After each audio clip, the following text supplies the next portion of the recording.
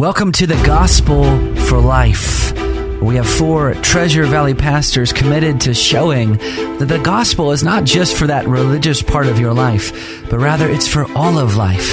You never graduate from the gospel.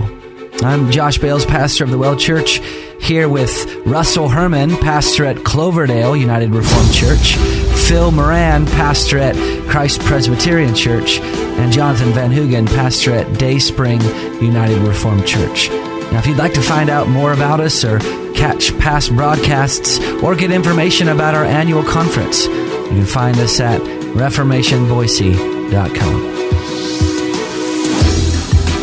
From the recent Reformation Boise conference, Anthony Selvaggio. With that in mind, let's turn our attention to God's holy word, Titus chapter 2, beginning at verse 1. But as for you, teach what accords with sound doctrine. Older men are to be sober-minded, dignified, self-controlled, sound in faith and love and in steadfastness. Older women, likewise, are to be reverent in behavior, not slanderers or slaves to much wine. They are to teach what is good, and so train the young women to love their husbands and children, to be self-controlled, pure, working at home, kind, and submissive to their own husbands, that the word of God may not be reviled. Likewise, urge the younger men to be self-controlled. Show yourself in all respects to be a model of good works, and in your teaching show integrity, dignity, and sound speech that cannot be condemned, so that an opponent may be put to shame, having nothing evil to say about us. Slaves are to be submissive to their own masters in everything. They are to be well-pleasing, not argumentative, not pilfering, but showing all good faith, so that in everything they may adorn the doctrine of God our Savior. And then here's our focus. For the grace of God has appeared, bringing salvation for all people, training us to renounce ungodliness and worldly passions, and to live self-controlled, upright, and godly lives in the present age, waiting for our blessed hope, the appearing of the glory of our great God and Savior, Jesus Christ, who gave himself for us to redeem us from all lawlessness and to purify for himself a people for his own possession, who are zealous for good works. Declare these things, exhort and rebuke with all authority. Let no one disregard you. November 10th, 1986, 32 years ago today, was a very formative day in my life. I couldn't believe this conference lined up with this day, but on that day, November 10th, 1986, I was a junior in high school, so now you can figure out how old I am. But that was the date upon which Bruce Springsteen's highly anticipated 5-album set came out. This was a big deal in high school for me, okay? I was a big Springsteen guy, and that was the day this was being released, and it was a major event. Springsteen was at the height of his popularity at that time, and people were lining up for the release of that album. And I wanted to be among those first in line. Now, I had one problem, though, and that was November 10th, 1986 was a school day. Yeah. And it was a 10 o'clock release that morning. Now, I knew I could get there physically because I had a car. I had my favorite car I ever owned, my first pickup, I had my F-150 pickup. I had a car, I drove to school, I could get there, but my problem was how to get out of school. And so I decided that would be a good day to have a dental appointment. Now, I wasn't a Christian in these days, so you have to give me some. I'm not proud of this, but I did do this. I wrote myself a note, and I signed my father's name to it, and I drove off to the record store, and I was first in line that morning. I was among the first in line. I was the first 3 people in line. Now, I made one slight miscalculation in my plan. I did not anticipate that the local media would be covering the event. You can see where this is going, right? This is back in the days when you had like 4 channels, and people watched the local news, and my dad watched the local news, and of course I'm a dumb, like I can be on TV, this is great. So there I was getting interviewed. I was only happy, to oblige. And there my dad saw it. Needless to say, I handed over the car keys for a bit at that time.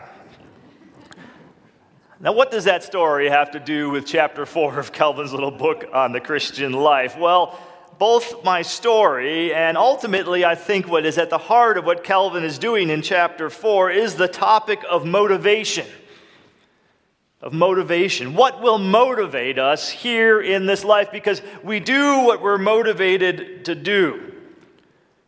Dr. Murray brought this up last night in his presentation about the importance of motivation. The dictionary defines motivation as an emotion, desire, physiological need, or similar impulse that acts as an incitement to action. Motivation leads to action. And we know this, right? If you're a parent, you understand the power of motivation because you want to motivate your kids to certain behavior, to certain ends. You try to incentivize them towards it.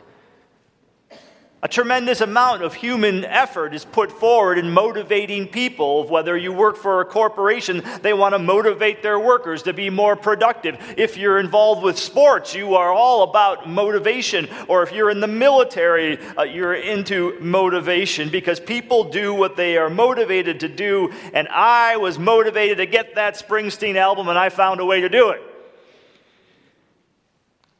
And the same thing applies to the Christian life. And this is what Calvin explores here in chapter 4. He explores what will motivate us to live for Christ in this age, in this present age, in the here and now. What is it that will motivate us? And so this morning I want you to see what it is that will motivate us according to Calvin, and more importantly, according to the Scriptures. And I really have 2 major points, and then I'll make several applications. 2 major points. I want you to see this morning that motivations matter to God. God cares about motivation. And secondly, God motivates us with the prospect of the future life. That our motivation, our Christian motivation, is this contemplation, as Calvin says, of the future life. So motivations matter to God, and God motivates us with the prospect of the future life, that this is the heart of New Testament ethics. So let's explore those 2 things. First, let's look at the fact that motivations matter to God. And this is really an important thing. It's kind of a fascinating thing because I find it personally fascinating that God engages in motivation with us. A lot of Christians believe, we're supposed to. God is God, and so we have this blind obedience. We do what He says, right? We do what that hymn says, trust and obey.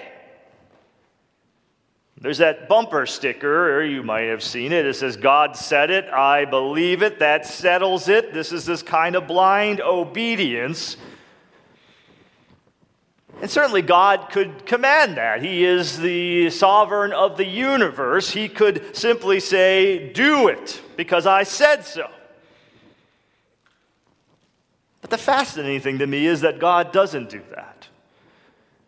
He actually engages in persuasion. And this is important because I think one of the things that cripples us in the Christian life is when we take God as some taskmaster who simply says, obey without any motivation or without any reason. It actually is counterproductive to believe that. It ends up in a sort of legalism. Kevin DeYoung, in his book, There's a Hole in Your Holiness, which is out on the table there, wrote this: one of the reasons why I think Christians get tired of hearing about the law is because they never hear why they should obey the law. The imperatives hit us like a ton of study Bibles because we aren't given any motivation for keeping God's commands. Everything boils down to God said it, so do it. But that's not how God treats His people. He treats us much like children, as we do our own children. He tries to motivate us and persuade us. And Dr. Murray talked about this a little bit, and you see this play out in Scripture. You see it in the Ten Commandments. Even in the Ten Commandments, most scholars have recognized, and you can tell you don't have to be a scholar to recognize this, that God provides incentives in several of the commandments, so-called motivational clauses. Here is God, right, speaking in the most authoritative way, the Ten Commandments, the 10 words, but he doesn't just say, I said it, so do it. He gives motivations.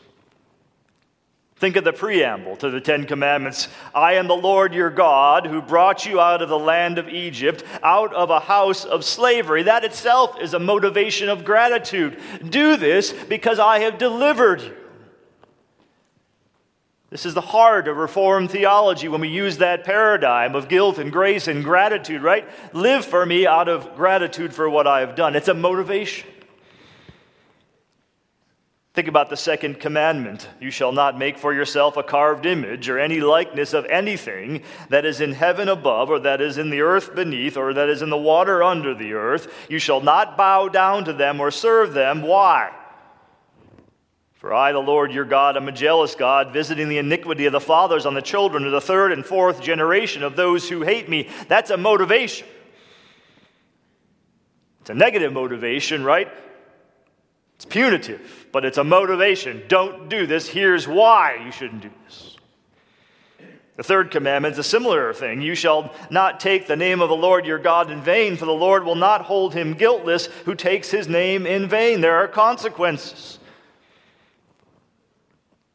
And of course, the fifth commandment, as Dr. Murray mentioned last night, honor your father and mother. Why? That your days may be long in the land that the Lord your God is giving you. There is this motivation to it. Do this because you will live long in the land the Lord your God is giving you. The Old Testament scholar Patrick Miller wrote about these motivational clauses, and he had this reflection upon them. He says this, he says, quote, the presence of divine persuasion indicates that the commandments cannot be reduced to blind obedience. They are not arbitrary and capricious, nor does God simply set them out to be obeyed. The one who commands also encourages obedience and seeks to draw forth a positive response from those before whom the commands are set. The deity who commands seeks to lure the people to a way of living that is appealing. God tries to draw us towards this obedience in an appealing way. He tries to motivate us. As Dr. Murray mentioned last night, that is at a time when Israel was immature, so to speak, and the motivations are simplistic in a sense, and it evolves as Scripture unfolds in redemptive history, and these motivations mature along with the people of God and with the fullness of the unfolding of God's covenant plan in Jesus Christ. But when Jesus comes, He too offers us motivations to believe, to live for Him.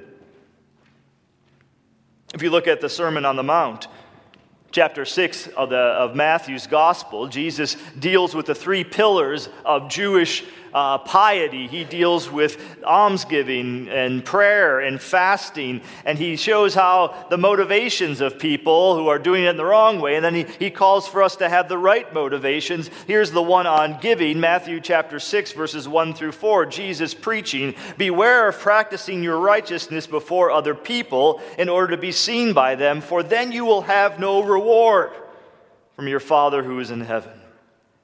Thus, when you give to the needy, sound no trumpet before you, as the hypocrites do in the synagogues and in the streets, that they may be praised by others. Truly, I say to you, they have received their reward. But when you give to the needy, do not let your left hand know what your right hand is doing, so that your giving may be in secret. And here it comes, and your Father who sees in secret will reward you.